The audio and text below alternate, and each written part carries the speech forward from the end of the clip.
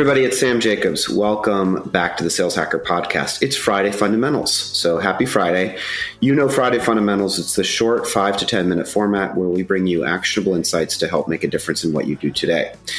Now, we've got this week's guest back on the show. It's Angus Davis, and he is currently a partner at Foundation Capital, but he's had a long and storied career in the internet industry, the technology industry. He started and sold Tell Me Networks. He started and sold Upserve, and now he's an operator turned investor working at Foundation Capital and making investments into early stage companies. So we're going to talk about what are the key factors and what are the key insights that an investor is looking for specifically in a go-to-market strategy when they're evaluating whether or not to make an investment in a company.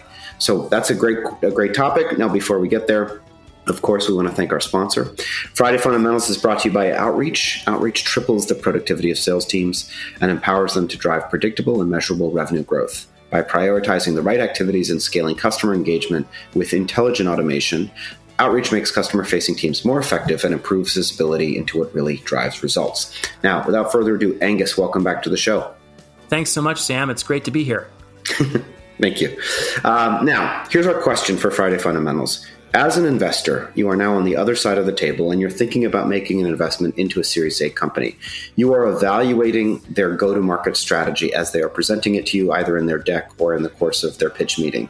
So what are the key factors that you are evaluating when you're trying to determine whether or not you want to invest based on their stated go-to-market strategy? What are you looking at? Sure. Well, oftentimes at Foundation, we're looking at a Series A investment. And typically by the time of the Series A, the company has a little bit of data, but not a lot. It might be typical to say the company is doing, say it's a B2B SaaS company, maybe it's doing about $1 million in ARR. And perhaps it's grown very quickly to get to that point. Perhaps it's gone up maybe 3x over the last year or even more. Now the question looking forward is essentially, do you believe in the plan?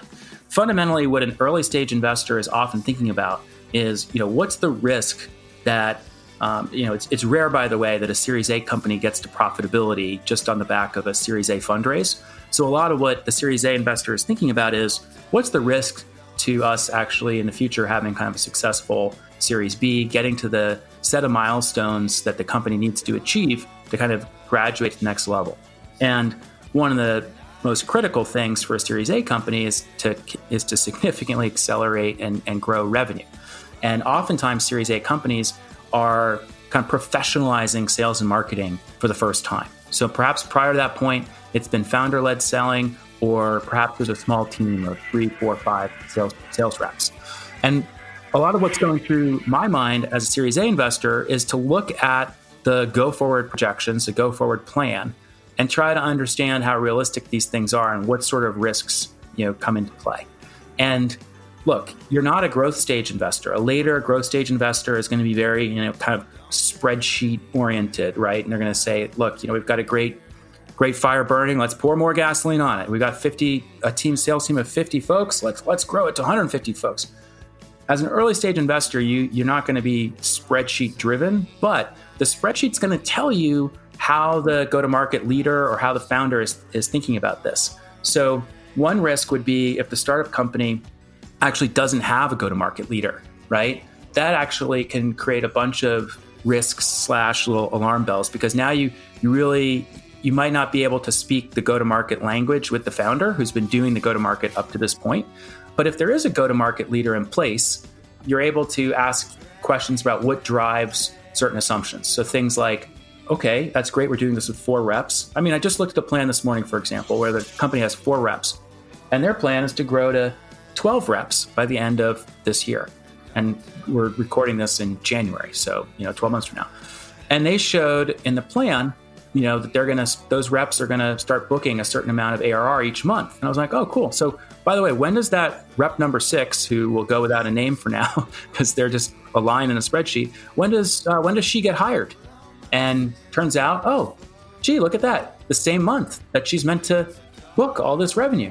Okay. No way. How do the 4 reps that we currently have, like what we have them slated to do in the plan this month, next month, and so on, how does that, say, in this particular plan I was looking at, it was, it doesn't really matter, a certain amount of ARR per month, right? I'm like, okay, cool. So how does that compare to the amount of ARR per month that the reps have been generating in the past?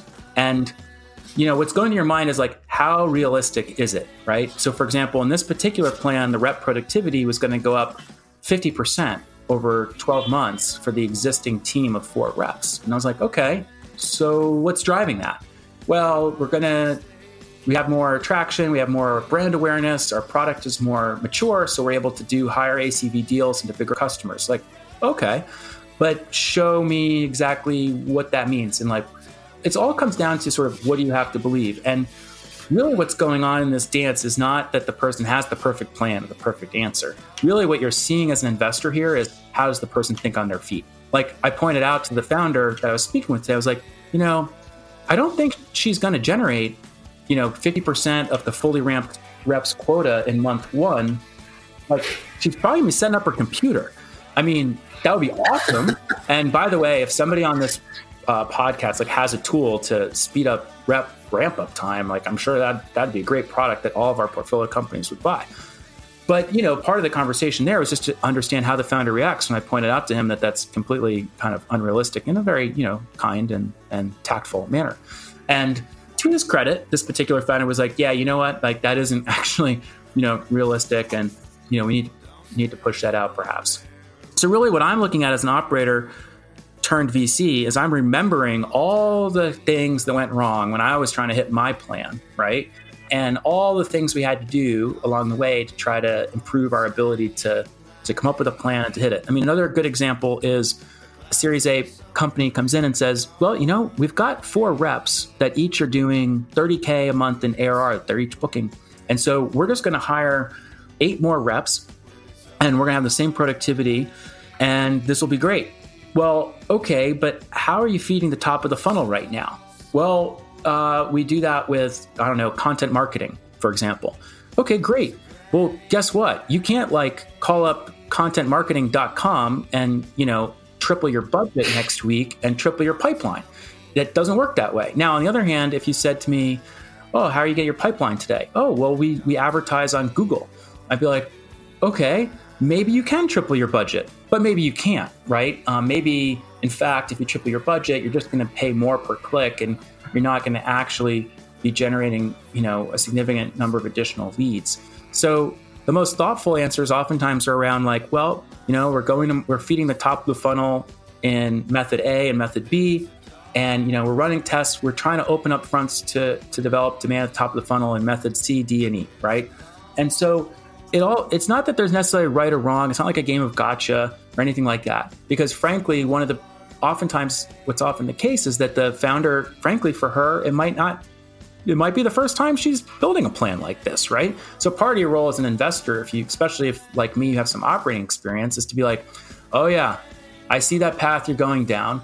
It's like in Indiana Jones, he's sneaking into the Temple of Doom and he can spot little holes where they're going to shoot the poison darts at you, and I can be like, well, you're not, I remember when I made that mistake and here's the battle scar to prove it, and then help the person, navigate that. So I'd say when you're an investor evaluating a Series A company, you're trying to understand how they think about the plan, how they react to reasonable criticism to the plan, and what are the big risks that maybe the plan isn't anticipating, whether that be, hiring or pipeline at the top of the funnel or so on. It's great insight, Angus, and thanks so much for sharing it. And like you said, it just comes down to, I think it's okay if it's their first time. It's really about how do they react and update their worldview and their perspective on the world in the face of new information potentially that you provide them, and how do they go about solving those problems.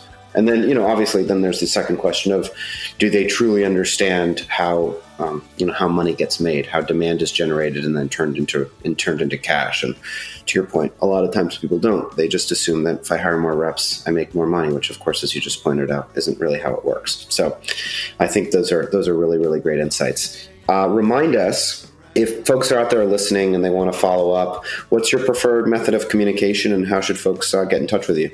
Sure. I'd love to hear from folks, especially folks for whom this type of conversation resonates.